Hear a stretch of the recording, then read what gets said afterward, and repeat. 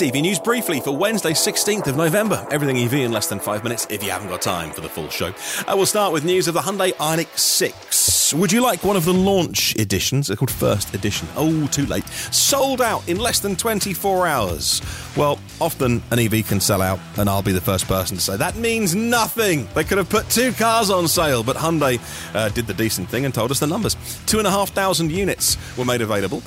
Germany got the biggest allocation. UK, France, Norway and Netherlands got allocation as well, and it all went within 24 hours. Now, that's not a cheap vehicle. Ioniq 6 First Edition is £55,000 or €66,500. Extraordinarily high interest in this vehicle. Not a cheap car, like I say, but it is the dual motor, all-wheel drive, big battery, 77.4 kilowatt-hour battery, so it'll actually go further than its Ioniq 5 sister car because it's a bit more swoopy. But will it go as fast as a Rimac Nevera? No, because nothing will. Rimac and their hypercar Nevera just broke a new world record for the world's fastest production EV.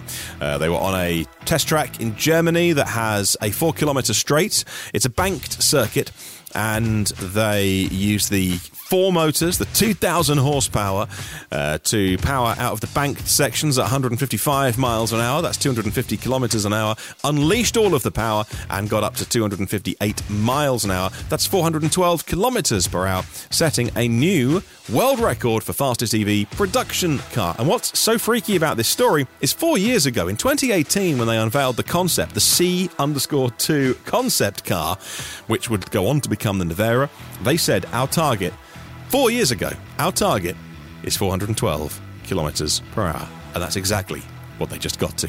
Wow, mega. Rimac continue to just impress and blow me away.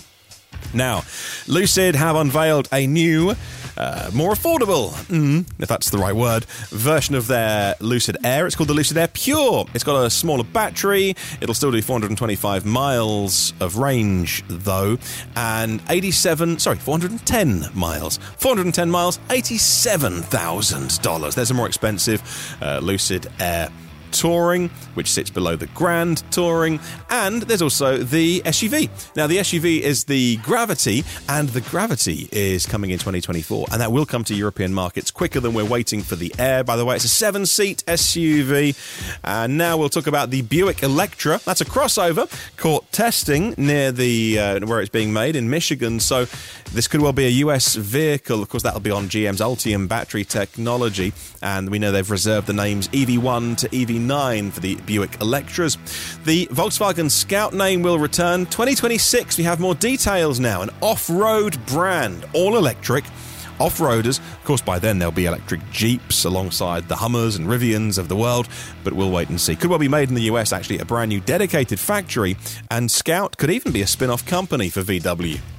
The charging company SK Signet, part of South Korea's SK Group, said that they have chosen Texas to make a factory, to build a factory to make their ultra-fast chargers with a capacity of 20,000 of them a year by 2026. Of course, that's all to do with the funding available in the US for chargers made in the US.